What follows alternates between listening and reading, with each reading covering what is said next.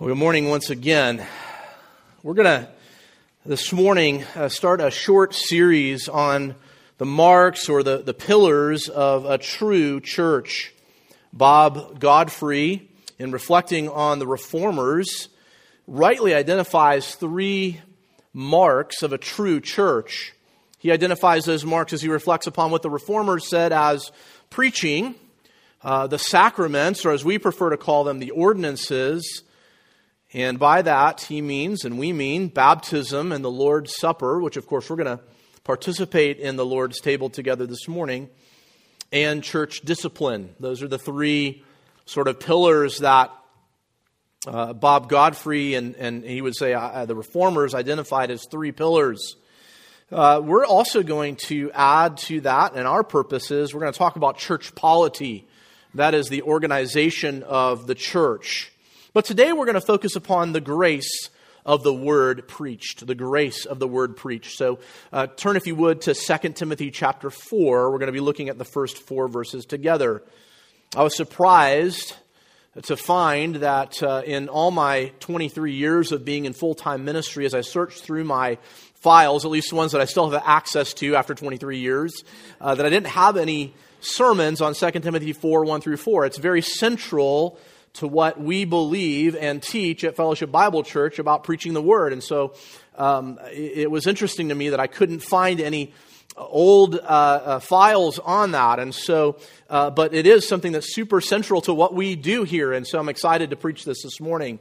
But let me read to you, as you remain seated, our New Testament reading for this morning, which is our text from 2 Timothy 4, verses 1 through 4.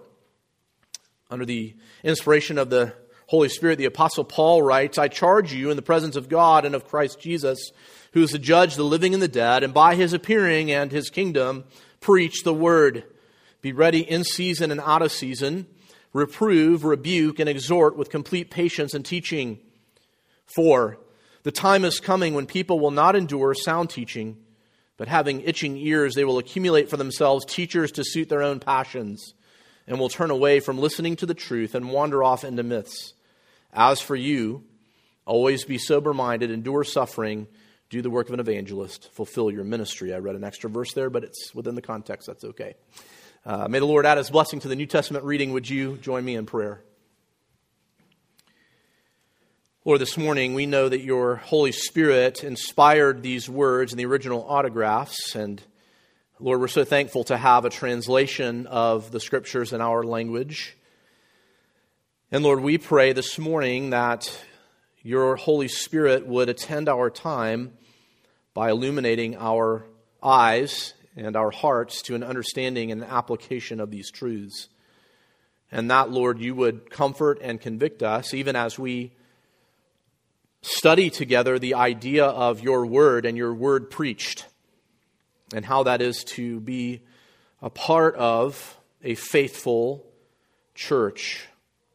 So we thank you, Lord, for those who have gone before, who have faithfully preached your word, those upon whose shoulders we stand as we even speak on this subject, including the Apostle Paul and Timothy, the pastor of the church in Ephesus.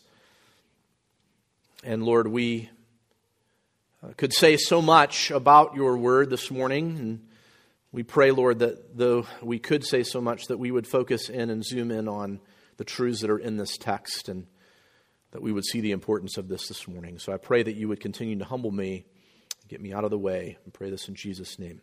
Amen. One of the reformers who held to at least two of the pillars, the preaching and the ordinances, we'll talk about these in the coming weeks, and though he would definitely agree discipline was necessary, is one reformer that many of us are familiar with named John Calvin. As to Calvin's dedication to the first concerning preaching, John Piper writes the following. Calvin's preaching was one of a kind from beginning to end. He preached steadily through book after book of the Bible. He never wavered from this approach to preaching for almost 25 years of ministry in St. Peter's Church of Geneva. With the exception of a few high festivals and special occasions, on Sunday he took always the New Testament except for a few Psalms on Sunday afternoons. During the week, it was always the Old Testament. Continuing with Piper's quote here, to give you some idea of the scope of Calvin's pulpit, he began his series on the book of Acts on August 25th, 1549, and ended it March 1554. After Acts, he went on to the epistles to Thessalonians, 46 sermons. Corinthians, 186 sermons. The pastoral epistles, 86 sermons. Galatians, 43 sermons. Ephesians, 48 sermons, until May 1558. Then there's a gap when he was ill. In the spring of 1559, he began the Harmony of the Gospels and was not finished when he died in May of 1564. On the weekdays during that season, he preached 159 sermons on Job, 200 on Deuteronomy, 353 on Isaiah, 123 on Genesis, and so on. One of the clearest illustrations that this was a self-conscious choice of Calvin's part was the fact that on Easter Day, 1538, after preaching, he left the pulpit of St. Peter's banished by the city council. He returned in September 1541, over 3 years later, and picked up the exposition in the next verse. Piper goes on to describe the reason for this. Why this remarkable commitment to the centrality of sequential expository preaching? 3 reasons are just as valid today as they were in the 16th century. First, Calvin believed that the Word of God was a lamp that had been taken away from the churches. He said in his own personal testimony, "Thy word, which ought to have shown all thy people like a lamp, was taken away, or at least suppressed as to us." Speaking, of course, in regard to the Reformation and the need of the Reformation, correct? Calvin reckoned that the continuous exposition of books of the Bible was the best way to overcome the fearful abandonment of God's words. Second, his biographer T.H.L. Parker says that Calvin had a horror of those who preached their own ideas in the pulpit. He said, "When we enter the pulpit, it is not so that we may bring our own dreams and fancies with us." He believed that by expounding the Scriptures as a whole, he would be forced to deal with all that God wanted to say, not just what he might want to say. Third, he believed with all his heart that the Word of God was indeed the Word of God, and that all of it was inspired and profitable and radiant with the light of the glory of God. So says that rather long quote there from John Piper. I couldn't say it better myself. I would simply be copying what he said. And it is that grace of profitability that we will study together this morning. Let me just pause for a moment and define something for you, because you may be unfamiliar with it, though it is what happens here most every week at Fellowship Bible Church, which is expository preaching. What is that? There's many sort of things that could fit inside that category, but generally we think of it as preaching sections of the Bible sequentially through books of the Bible. So verse by verse exposition is sometimes what it's called, but we certainly talk about it in the sense of preaching through whole books of the Bible. And even though we, from time to time, even as we're doing this next 4 or 5 weeks, preach topical sermons, you will find that they are from a text, not just a single text and then springboard off into other things, but typically we are talking about, even so, doing so from a context. So here's the main point for us this morning as we consider 2 Timothy 4, 1 through 4, and the grace of the word preached. And this is written for you on the back of your bulletin, or if you happen to be at home this morning, which we long for you to be with us, dear saints that are unable to gather with us as of yet. It is in the email that Lori sent to you. There is a means of grace which is important for the church in the preaching of the Word of God. There is a means of grace that is, which is important for the church in the preaching of the Word of God.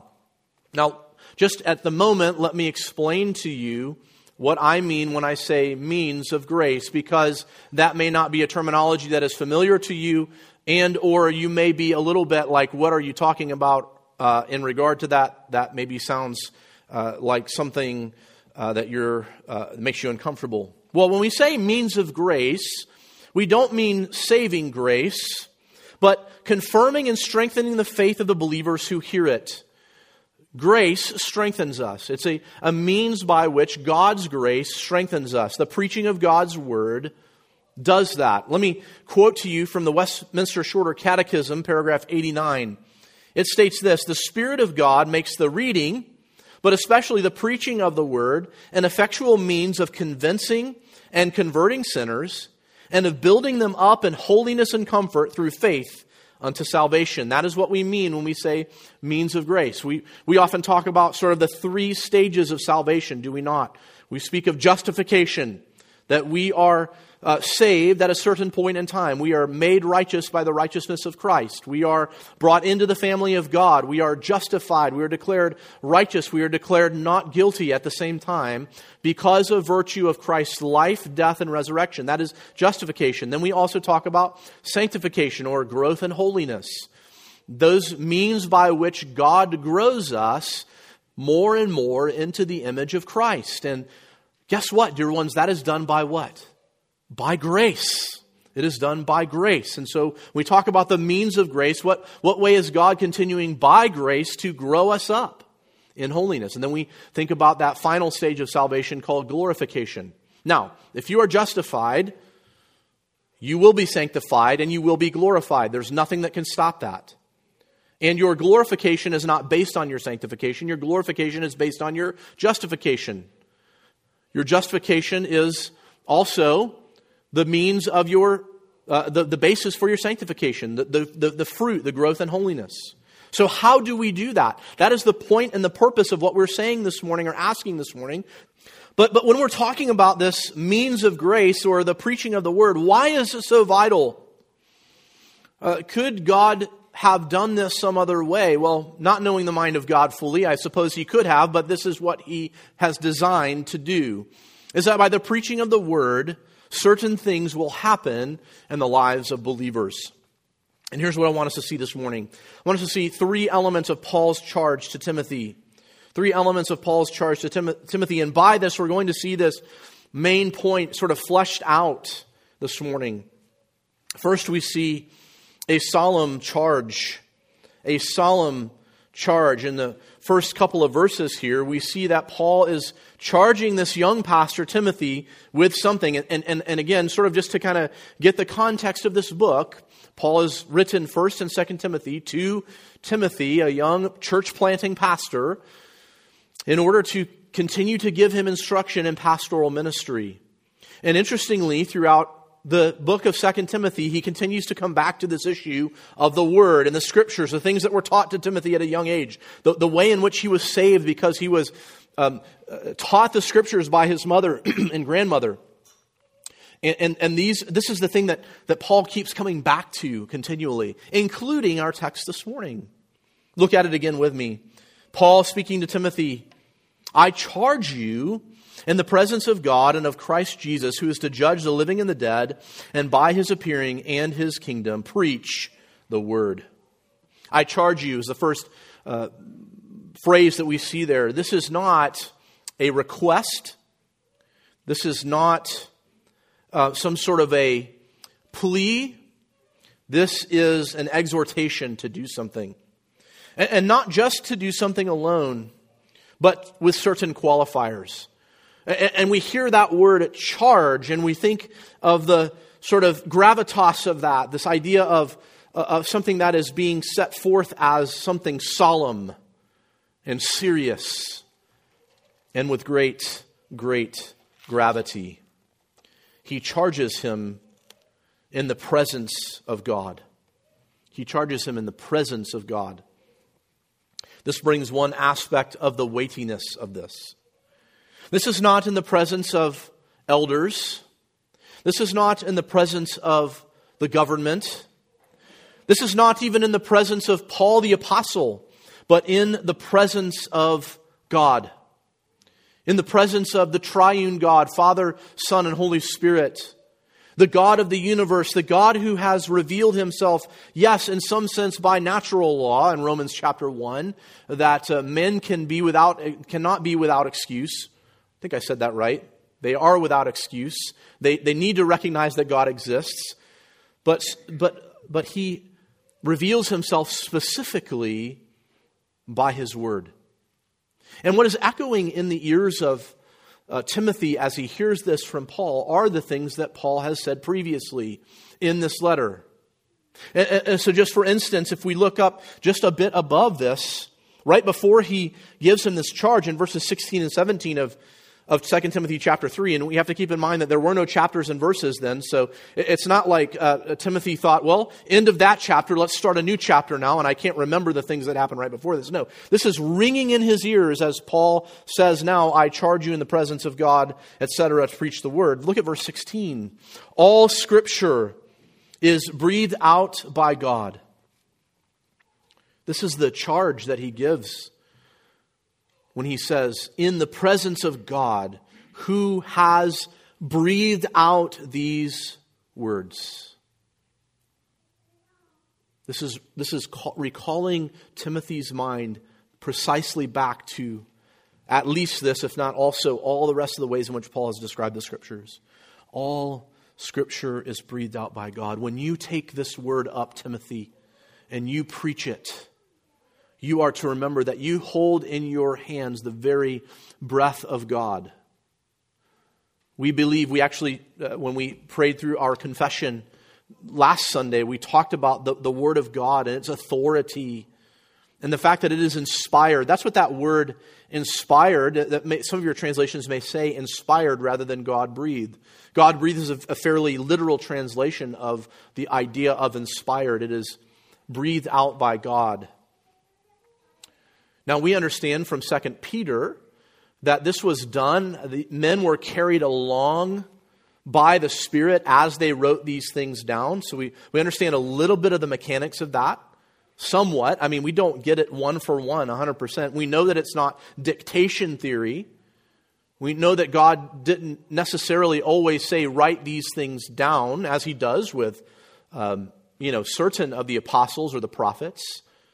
But mainly, they're writing these things down, and mysteriously and supernaturally, as they're doing so, God is working through them by the carrying of the Spirit to write these things down, and that is what makes it Scripture. As I said, many things could be said, but we don't have time to get into all the theology of this morning. But the very God who had breathed out these words, according to something Paul has just given previously, is the charge under which and the authority under which Paul is making this charge to Timothy. He also says in the presence of Christ Jesus. Why does Paul say this in light of having just said God? Jesus is God, is he not? He is. The eternal Son, yes. But he is the one, it says here, who is going to judge the living and the dead. So you can imagine being Timothy here and listening, or maybe reading through this letter for the first time and coming to this part where it says that, all Scripture is breathed out by God and is profitable for teaching, for reproof, for correction, and training in righteousness, that the man of God may be complete, equipped for every good work, and now becomes sort of this application. I charge you, therefore, Timothy, in the presence of God, that just went up a notch, and in the presence of Christ Jesus, here we go, who is to judge the living and the dead. The weightiness just got even more. It just increased. Almost always in the New Testament, the term God is in reference to the Father. So Paul adds the weight of the responsibility of that which Jesus will do, which is judge the living and the dead. We might put it this way. Paul is saying to Timothy, and this is true, Timothy, this is a matter of life and death. This is a matter of life and death and judgment. The judge is Jesus Christ. Remember, as we've studied in the Gospel of John together, John chapter 5, verses 21 through 24, for as the Father raises the dead and gives them life, so also the Son gives life to whom he will. For the Father judges no one, but has given all judgment to the Son, that all may honor the Son just as they honor the Father. Whoever does not honor the Son does not honor the Father who sent him. Truly, truly, I say to you, whoever hears my word and believes him who sent me has eternal life. He does not come into judgment, but has passed from death to life. Notice what he says here in John. Whoever hears my word and believes shall not enter into judgment. We think of Paul's words in Romans chapter 10. How shall they hear without a what? Preacher. We think of the great white throne judgment of Revelation 20, verses 11 through 15. Turn with me there. Keep your finger in 2 Timothy and make a right-hand turn in your scriptures to Revelation chapter 20.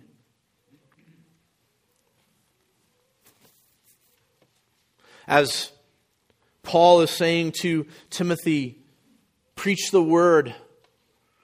I make this charge to you before God and before Jesus Christ, who is to judge the living and the dead. This is a matter of life and death and judgment, Timothy. Revelation 20 and verse 11, then I saw a great white throne and him who was seated on it. From his presence, earth and sky fled away, and no place was found for them. And I saw the dead, great and small, standing before the throne, and books were opened. Then another book was opened, which is the book of life. And the dead were judged by what was written in the books according to what they had done. And the sea gave up the dead who were in it. Death and Hades gave up the dead who were in them. And they were judged, each one of them, according to what they had done. Then death and Hades were thrown into the lake of fire. This is the second death, the lake of fire. And if anyone's name was not found written in the book of life, he was thrown into the lake of fire. This is serious, Timothy. This is serious business. This charge that I give you is serious. You can turn back over to 2 Timothy chapter 4.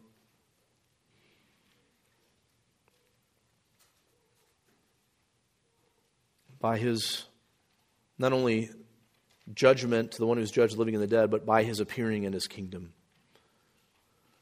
This judgment is certain. And though this will not be some sort of final judgment, some sort of condemning judgment, your works will be judged too, Timothy. Whether they were hay and stubble or gold, silver, and precious jewels. The kingdom is coming, and this is the stuff of the kingdom as well. Certainly by now we would think that Timothy's attention has been gotten. So what is the charge? As we've already said, preach the word. Preach the word. This is the phrase that is central to the rest of the passage. Preach. Proclaim the word. Herald the word. You know, this is, as I said in our opening a bit, this is the central function for us on Sunday morning. When we gather together to sing and to give glory to God, it's wonderful for us to do that. But what are we singing about? We're singing about truth. And certainly the centrality of the preaching of the word is what we come to do on a Sunday morning. And it is meaningless if I get up here or any one of my brother pastors gets up here and they somehow just give you as what Calvin was fearful of, our ideas, our dreams, rather than opening the Word of God to you to give it the sense as what we saw from Nehemiah chapter 8. To open the Word of God to express to you what the Word of God says, to proclaim the Word of God to you, both in regard to proclaiming the gospel, the good news of the Lord Jesus Christ, which is central, I believe, to the Scriptures, and to unpack the meaning of the sense of it to you. This morning we're talking about the grace of the word preached. It is necessary for the preacher, the pastor, to herald the word for the sake of God's glory, the judgment that is to come, and the glory of Christ's kingdom. The hearers are to be reminded of the gravitas of the preached word. This is no menial task. This is something that is done under the weight of the presence of God, the presence of Christ as the final judge, who will appear and will establish his visible kingdom. And to take a page out of the book of the Lord Jesus Christ, woe be to us. Woe be to us if we do not do what God has charged us as pastors to do. So what do we do, dear church? We open the Word of God and we proclaim it. We proclaim it understanding the gravitas, the weightiness of the charge, the solemnness of the charge. And we also see not only the solemn charge, but also this sobering call. Number 2, a sobering call. The last part of verse 2. Preach the word. Be ready in season and out of season. Reprove, rebuke, and exhort with complete patience and teaching. Paul says to Timothy, be ready. Be ready. Be prepared. Make sure that you are ready to do this. This is your charge. This is your call, Timothy. You know, we talk about discipleship a lot around here, which is super important. And we talk a lot about functional, formal, and informal discipleship. And some of that informal discipleship we talk about can happen around the dinner table. It can happen around, doing projects, inviting people into our lives. And we get to the things of God because that's just part of who we are in Christ. We talk about these things. And what are we doing when we do informal discipleship? We're leaning on the truths of God's Word. We're leaning on those things that we have learned from pastors and preachers and teachers who have gone before us. We're leaning on that. We're ready, in a sense, for that. The preparedness, though, that is the first and foremost preparedness, is the preparedness of the formal teaching that occurs on Sunday mornings. The discipleship that does occur, yes, at a macro level when the pastor, it doesn't have to be me, it could be any one of the brother pastors of our church here, stands up and proclaims the word. Be ready, he says. Be ready in season and out of season. Lanzma in his commentary says this, be prepared whether the time is favorable or not. That covers the gamut, doesn't it? Whether the time is favorable for the pastor or not. The pastor may get up in the pulpit and may not be, quote unquote, feeling it that day. That's okay. It may be favorable for him in one sense, or it may not be. It may be a favorable time or not in the culture. It may not be the season for biblical preaching. Regardless, Paul says to Timothy, be ready. Be ready.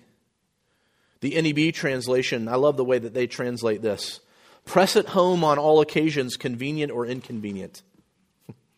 Press it home on all occasions, convenient or inconvenient. There are times where I get up in the pulpit on a Sunday morning and I'm tired, I'm weary. I'm not going to tell you whether or not this is one of those mornings or not. It is. Whether it's convenient or inconvenient. I love Charles Spurgeon. Charles Spurgeon said every time he would step up into his pulpit, he would repeat this to himself over and over again. I believe in the Holy Spirit. I believe in the Holy Spirit. I believe in the Holy Spirit. Why? Because he knew in and of himself he was nothing. He needed the Spirit to attend to the preaching of the Word. And this is the man who's known as the Prince of Preachers. Greatest preacher of any century and the last three. Be ready. Be prepared whether the time is favorable or not. Press it home on all occasions, convenient or inconvenient. And what is this preparedness for? What is the continued understanding of preaching the word here? These other imperatives. He says to reprove, rebuke, and exhort. Reprove means to bring correction. To bring correction. I was listening to Alistair Begg preach this morning. I'm sorry I don't have a cool accent like him, by the way. And he was talking about this idea of bringing correction and reproving as to prove or to reprove. To prove something apologetically, even to someone who is within your own flock. To remind them of truth. To prove once again the veracity and the truthfulness of the gospel. So it could be that. To bring correction, not because you're bringing correction like coming down hard on someone, but to say, no, that idea is not properly understood in line with Scripture. Let me help you understand that.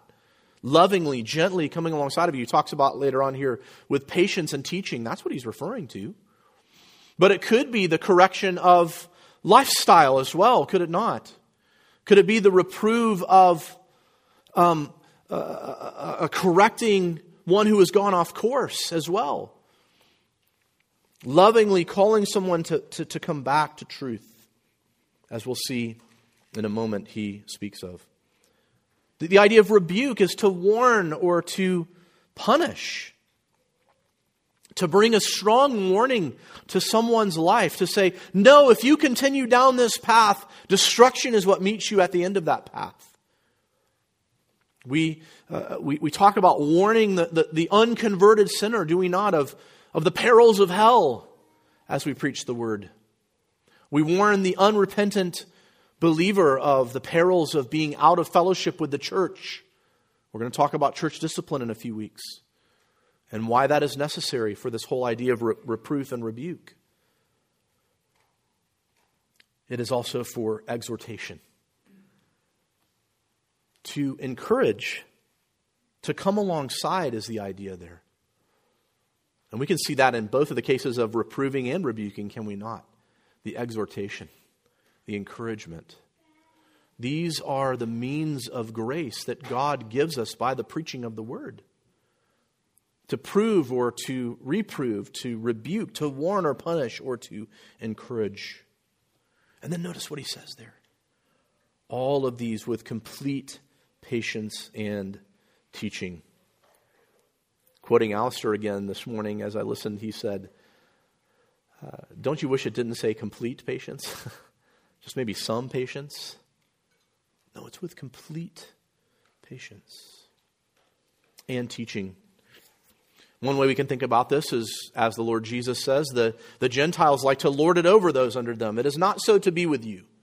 And then he washes their feet. This is not done in a domineering or hostile way. The servant of the Lord is not to lord it over the flock. The preacher is to, yes, preach with conviction and preach with the seriousness of the charge that has just been given by Paul to Timothy.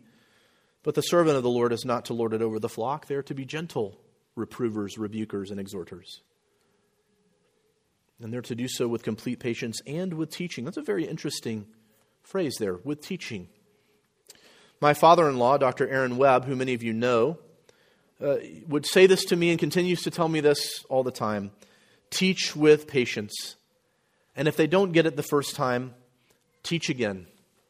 And if they don't get it that time, teach it again. And if they don't happen to catch it that time, teach it again. I love that. I love his patience and the way that I've learned from him in that regard. The grace of preaching the word is that it is that which convicts and warns and encourages. These are the elements of God's grace in the proclamation of God's word. As the called pastor, whether myself or one of my brother pastors, as we proclaim the word, it is for the sake of reproof and rebuke and exhortation. It is to be done with patience.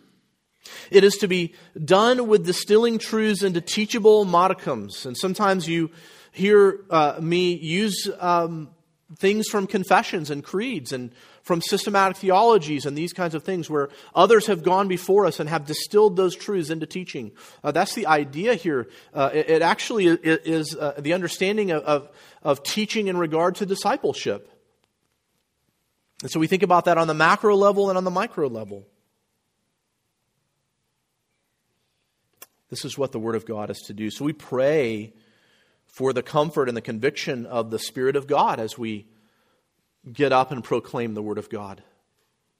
That it would be that which proves or reproves, that rebukes, that warns, that instructs, that brings a level of discipline if necessary, that encourages.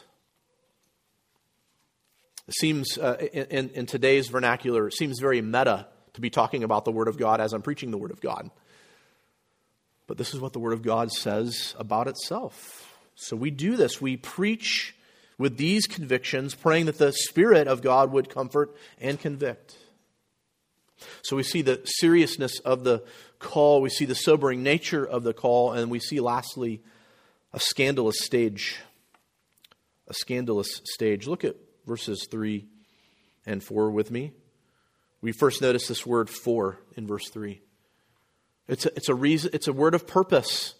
Here is the reason, Timothy, that you ought to be thinking about the Word of God as scripture that is breathed out by God and take so seriously this charge. and to preach with conviction, to reprove, rebuke, and exhort. Here's the reason why. For the time is coming when people will not endure sound teaching, but having itching ears, they will accumulate for themselves teachers to suit their own passions, and will turn away from listening to the truth and wander off into myths.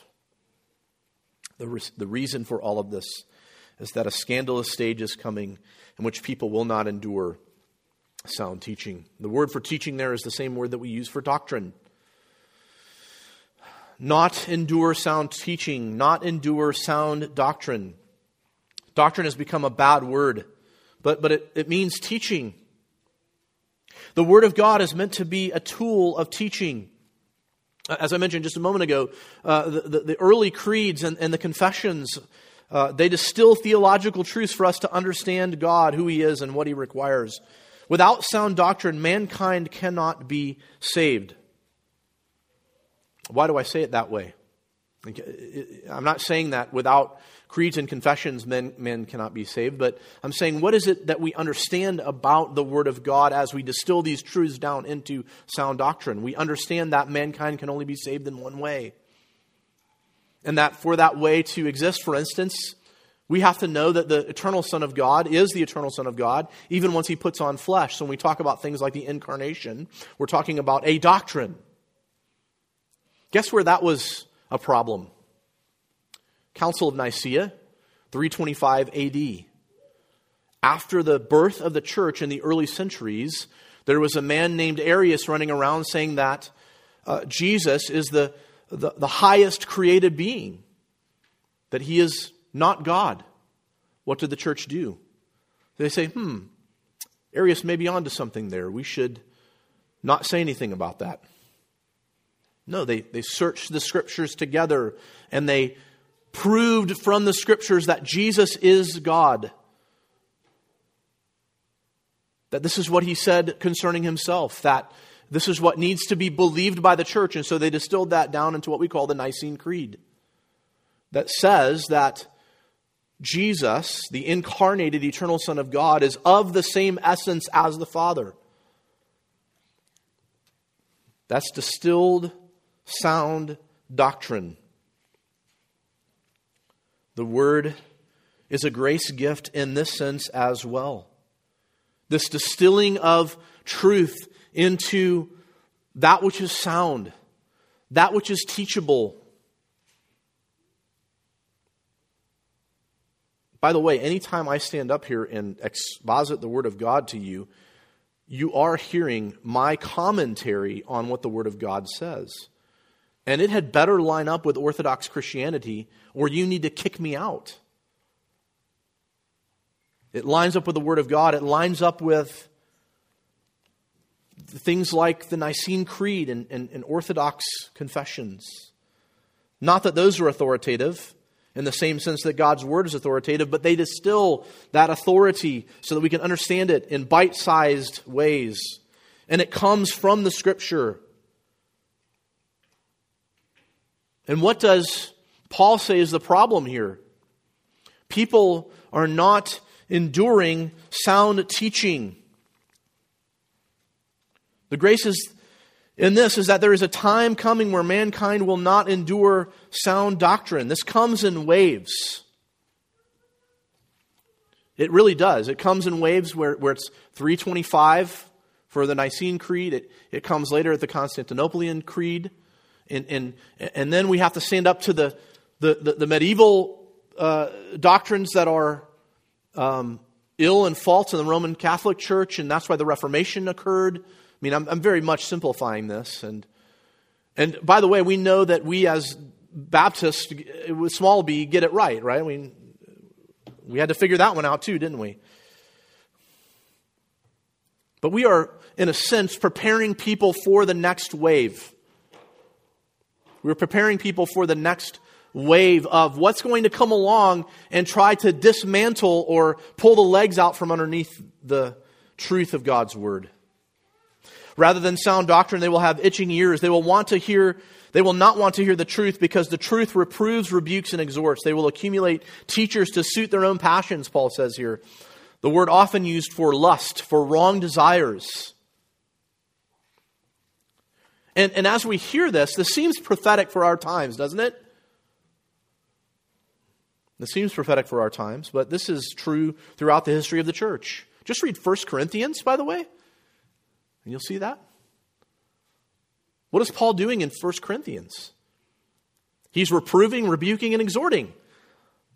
What's even Paul doing in the book of Colossians? He's telling them, don't listen to people who are telling you these myths about new moons and Sabbaths and all this. You were founded on Christ, stronger than that. Listen to the words of Jude in verses 3 and 4. Beloved, although I was very eager to write to you about our common salvation, I found it necessary to write appealing to you to contend for the faith that was once for all delivered to the saints. What is he speaking of there when he says the faith once for all delivered to the saints? He's speaking of the sound doctrine, the things that are contained within our faith. What does he say further? For certain people have crept in unnoticed, who long ago were designated for this condemnation, ungodly people who pervert the grace of our God into sensuality and deny our only Master and Lord Jesus Christ. What is that? That's people coming in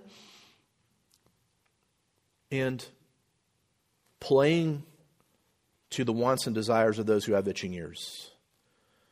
They will turn away from listening to truth and wander off into myths.